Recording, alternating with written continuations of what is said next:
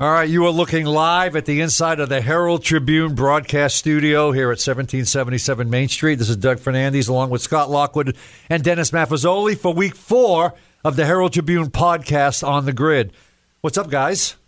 Yeah, another day in paradise here in Sarasota, getting ready for another week of football. Can't beat that. I mean, not that it makes any difference to you guys, but we already went 9 minutes into our first broadcast when this computer we're on pretty much crapped the bed. So now we're starting from scratch all over again, guys. So this information should be pretty solid in your head. Before we delve into this week's games, which are all district in nature, this is when everybody starts keeping track. Let's talk about last week's games. I was at Booker, Sarasota, 0-2 against 0-2. And it ended up being Booker coming up to Eyrick Field and posting the 37-13 victory. Antron Thomas, 30 carries, 173 yards, 3 TDs. Once again, even though Booker had over 20 penalties, over 100 yards in penalties, Sarasota, again, made the mistakes that have become characteristic of this team. And we've all talked to Spencer Hodges, or at least watched practice. They have to eliminate these mistakes in order to become a real football team. Well, I know he's been dealing with some disciplinary stuff the beginning of the game. Last week, a couple of guys probably sat a little longer than they wanted to. Like we said, he's building a program. It's going to take time. He's got to get the kids to stay within the walls of Sarasota High School. And, all the new coaches go through a little growing pain as they start building a program. Well, especially there. I mean, we were saying earlier about the talent levels transferred out of there. Ryan Gagg, Braden Rivernell. Ryan Petit, Braden Rivernell. There were some other ones along the way. You had Josh Booker a couple years ago. Jeremy Trebles a couple years ago. Like Matt said, if they could get these kids to stay, they might have a chance of actually building something up there, especially because Spencer Hodges from Braden River, he's seen it done up there. Maybe he can bring the same kind of magic to Sarasota.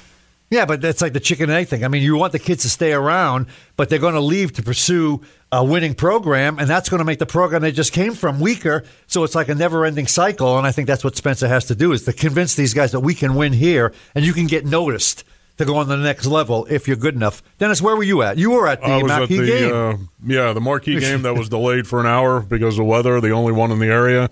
Venice and Charlotte. We thought it was going to be a Marquee game, but Venice got to the line of scrimmage, called plays, ran them efficiently, and pretty much ran Charlotte into the ground with a running clock with 8:35 left in the third quarter.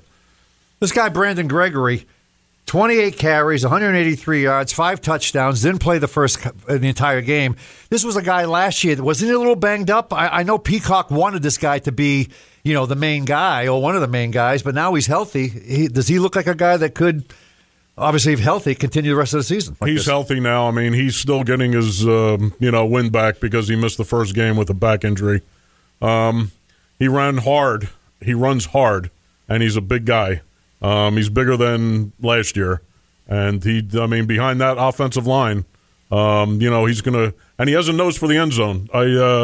You can tell when he gets close, he wants to score. Is Venice really 36 points better than Charlotte? They're probably not 36 points better, but they were that night, and heard through the grapevine that after Binky watched the film, it was probably a little worse on film than it was on Friday night. The Hayden and Weston Wolf, the quarterback and wide receiver for Venice, brothers, have a nice thing going. It looks a lot like last year, running the same routes. Venice doesn't run many routes. They don't have many running plays, but they do what they do very efficiently. Sort of like the Packers of the 60s. Few running plays, but they execute them flawlessly. What game were you at? I was at Braden River Manatee. It looked like a real-life Madden video in the first half. I mean, the two teams combined for 545 yards in the first half of that game. And it was, like I said, it was like watching Madden on easy mode. They were just going up and down the field. Nobody could stop anybody. And first quarter, it was 7-6, and then at halftime, it was all sorts of. The second quarter took almost an hour to play. There was so much scoring involved with it. And Knowledge McDaniel made his comeback. Second touch he had of the game was a circus catch touchdown over Manatee defender. Manatee offense was Keon Ford, and they got him really going. 7 catches for 133 in the first half, but they shut him down in the second half. 1 catch, no yards. So when you have Brian Petit going for, I forget, that was 28 carries, 267 yards, and 4 touchdowns, That's going to be tough to beat. And they just kind of wore Manatee down in the third quarter, and that was the difference in the ballgame. As we said on the first truncated version of this, obviously Brian Patine knew what he was doing. I'm not saying he couldn't get 267 yards with this current Sailor team, but he's a lot more likely to do it in Braden River to get noticed to play on Saturday. Guys, we talked about it last week. These guys are supposed to be transferring for a non-football reason. Am I right, Dennis? They shouldn't be transferring schools just to go play football in a different school, right? They should be, but they're... But we know that happens. Yeah, it happens. Nice theory, anyway. Nice theory. Let's go basically over some of the other games in the area. We talked about the great quarterbacks on the earlier version. Palmetto beats Riverview. Tony Marino, 3 rushing touchdowns, 2 passing, 262 passing, 40 yards rushing. Is he among, Dennis, some of the better, I'm not saying the best, but the better quarterbacks in the area? Certainly. I mean, he's a dual threat option. I mean, he can throw it. He's got receivers. He's not afraid to tuck it and run it. Probably one of the best RPO guy in the area. And he's the coach's son. Other guys throw the ball. Right. Other guy, Hayden Wolf can throw the ball. Brian Guy can throw the ball. They're not known as runners, but they can run. I mean, they get out of the pocket. But looks like Marino can do both very well. Port Charlotte moved to 3-0, talking about undefeated teams. They beat Lemon Bay despite turning the ball over 5 times. And I really like Jordan Ingham. But he said it's up to us to motivate the kids better, and I chuckle at that. I mean, you played high school football. Was there ever a time when you had to be motivated to play on a Friday? I know you pretty much stood most of the game, but when you did get in the game, did you have to be motivated to play? 2 words, John Spray. We didn't need any more motivation than that at Riverview back in the 90s. So you were out there. You knew why you were out there, and it was the honor and the privilege to play on Friday nights, especially in those days when the Ramble was full every Friday night.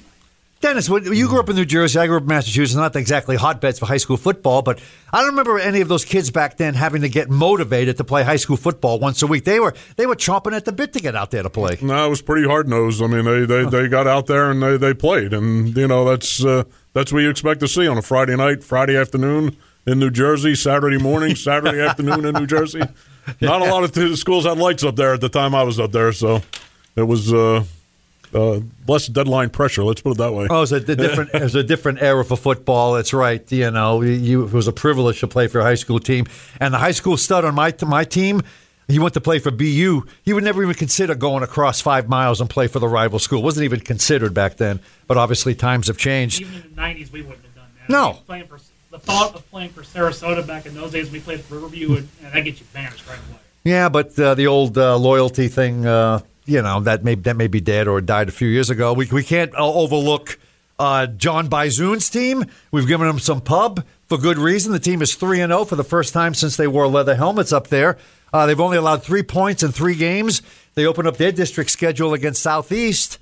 You anticipating a good game, good district matchup? Southeast returns 4 Lakewood Ranch fumbles for touchdowns, and they win last week. This is the game this will be the game that I'm going to be at Friday night. So I'm hoping it's going to be a good game. However, I don't think there's going to be a lot of scoring in this game.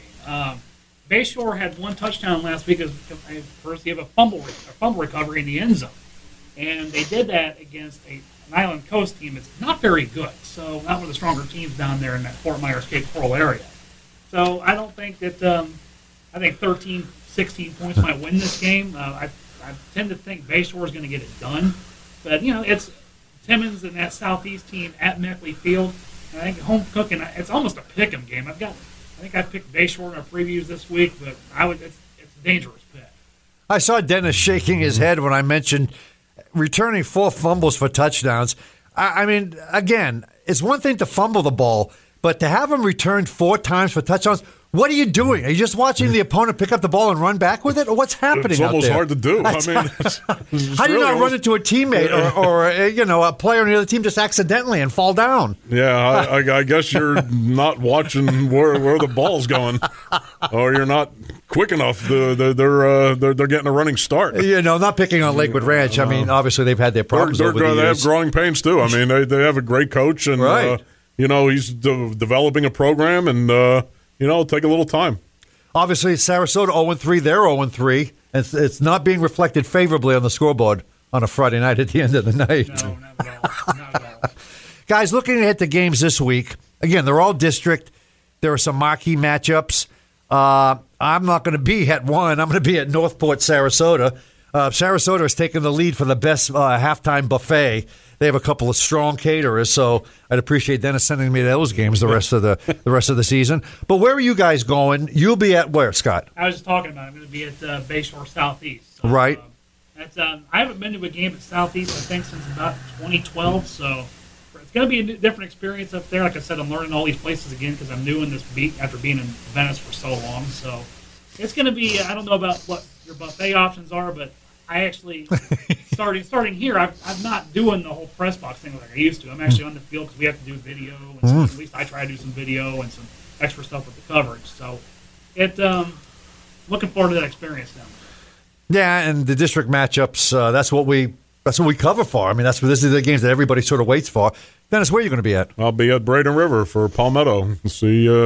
How do you see that? Not to go back, you have Bayshore winning, but you have Southeast scoring more points than Bayshore's allowed in 3 games so far. Yeah, I think so. I think that it's one of those county rivalry games, and bragging rights are kind of a bigger thing when you're a player, and it's a district game. They know each other fairly well, even though Bayshore's got a lot of new talent this year. But I don't know. I just think that it's a tough pick, and I don't see it being, like I said, being a high scoring game. But I think the Southeast will definitely score more than 3. You're going to be at a very interesting game. This could be a shootout of all shootouts, right? I could see my game being a little high scoring.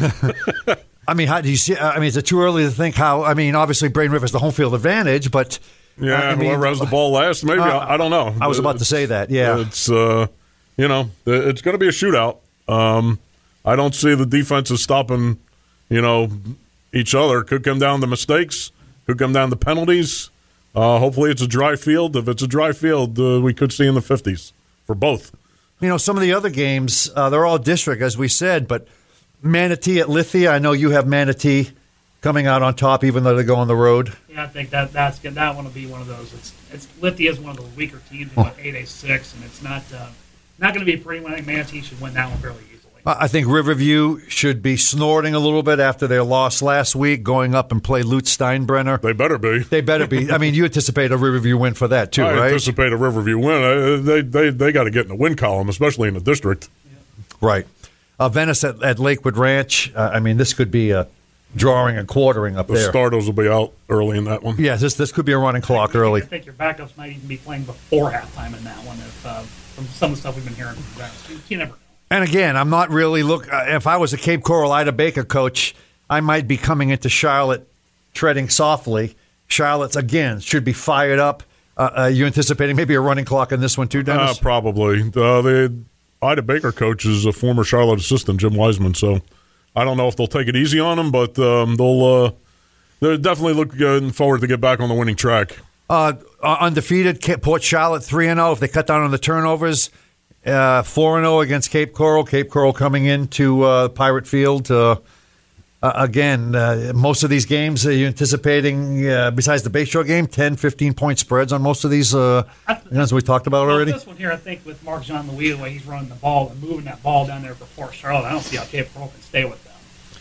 So that district's going to be North Fort Myers, Charlotte, and Port Charlotte. I mean, they're the 3 teams in that district. Wauchula Hardy comes into Booker, obviously a key district game, but Booker just. I mean, they won last week 200 yards in penalties, or 20 penalties for like 130 yards in penalties. I mean, if they continue putting the ball on the ground and making mistakes, this could be another bad running clock game. Well, we were in 5A. This is one of those 5A11 games where I think you got Hardy County and everybody else is fighting for second place. And I think it's Bayshore and Southeast included in that. So, if the way the Booker was playing, I saw him against Riverview. I mean, that might not be a fair thing to say, but they didn't take care of the ball that night. They turned it over 7 times in that game. If they do that against a team like Hardy, it's going to be even uglier than that night was. DeSoto County's at Lemon Bay. DeSoto doesn't get a lot of a pub. How do you see that game going? It's probably pretty even. Lemon Bay's got to not turn the ball over, not make mistakes like they did last week against Port Charlotte. It's a winnable game for both.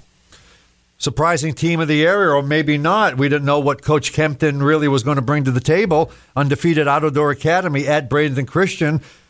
Should Chris Kempton's team move to Thunder 4-0 on this? What do you think? I would definitely say so. I mean, I've spent some time with them this week, and their defense, they've only allowed, 3 points. It's 15 points in 3. It's nothing. 15 points in 3 games. Points in 3 games. So I've spent some time out there with them this week for a story I got coming out on Friday, and they're a confident bunch, and they keep that up in that Sunshine State Athletic Conference. In their division, they're already looking ahead, possibly a little bit too far ahead with St. Stephen's. That's going to be the game of the year in that conference, and it's coming up here pretty soon. St. Stephen's lost for the first time, 22, 23 games. Now they're hosting St. Pete Shorecrest. Who do you have winning in this one, Scott? In your, I have because a lot of these teams that these smaller schools from out of the area, you can't really find a lot on them. So I took St. Stephen's, kind of in a low scoring. I think I took 17-13, something like that. They should get back on the winning track. And one thing about Out of Door Academy, it's not like there's a new coach there. Kenton's been on the staff. And, so he's not building a program. He's just taking over a program that, was being built. He's doing a good job of it. And it just shows you continuity when you got a guy coming in totally off the street versus somebody that's been on the staff. That can account for, I wouldn't say wins, but that familiarity can mean something down the road. Guys, we can't let a week pass without, you wrote the story, Dennis, a very fine story about Knowledge McDaniel. You were shaking your head telling me this story. What should have been a 20, 25-minute couple of witnesses or a couple of discussions, make a decision, goes into a 3-hour thing. I love the comment of this committee, quote unquote. He said that he was not at fault. It was the officials at Braden River. Basically, it was the adults' fault. And, oh, by the way, you'll get 3 games back. If he's not at fault, why not give the guy his full senior citizen season? I've always said time and time again that adults hamstring so many things involving kids, and if the kids could just run it by themselves, they'd probably run it a little bit more handily. What was your feeling on this, Dennis? I'm still shaking my head about that. I still can't believe that I was there for more than 2 hours, listening to the testimony, how the hardships the kid went through. I mean, no fault of the kid at all. Braden River, officials did drop the ball. They didn't fill out the right forms. I mean, they didn't do what they were supposed to do. But don't penalize the kid. I mean, the school's been fined, reprimanded, everything else.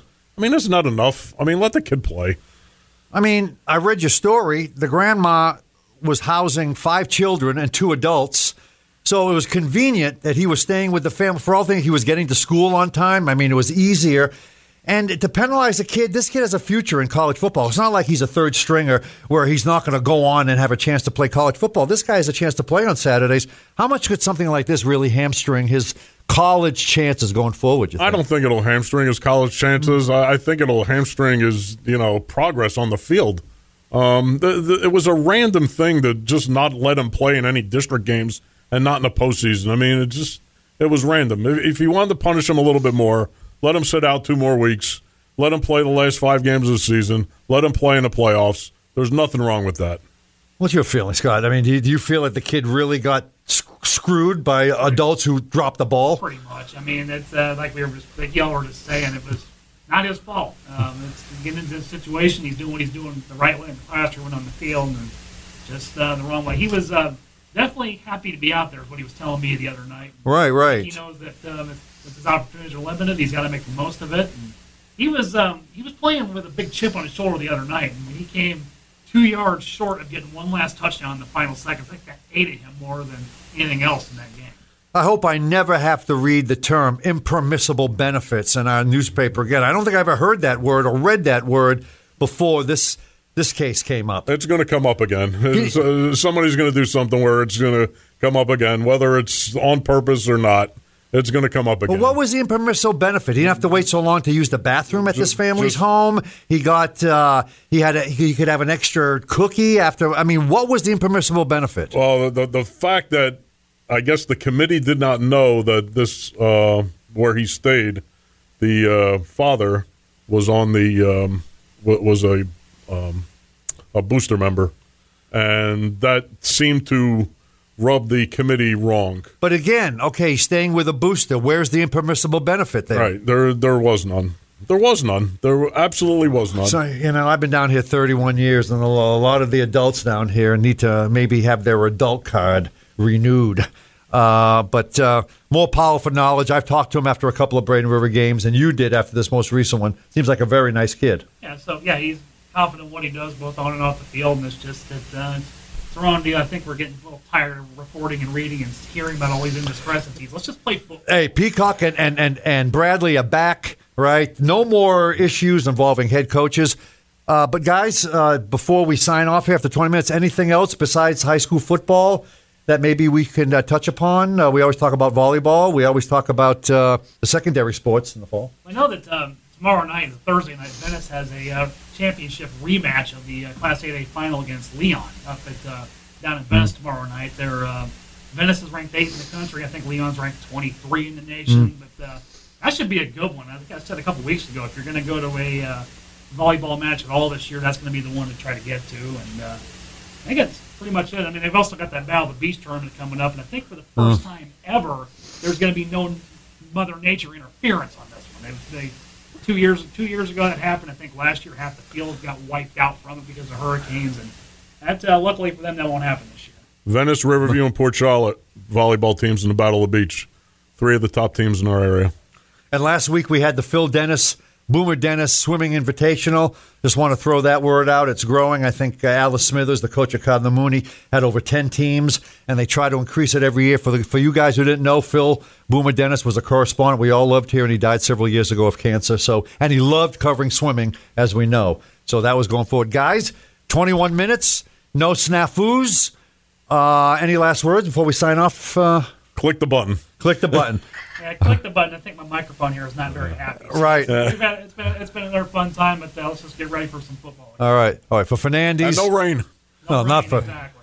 For Matt Fazoli, for Lockwood, Fernandez. We'll see you next week on the On the Grid podcast.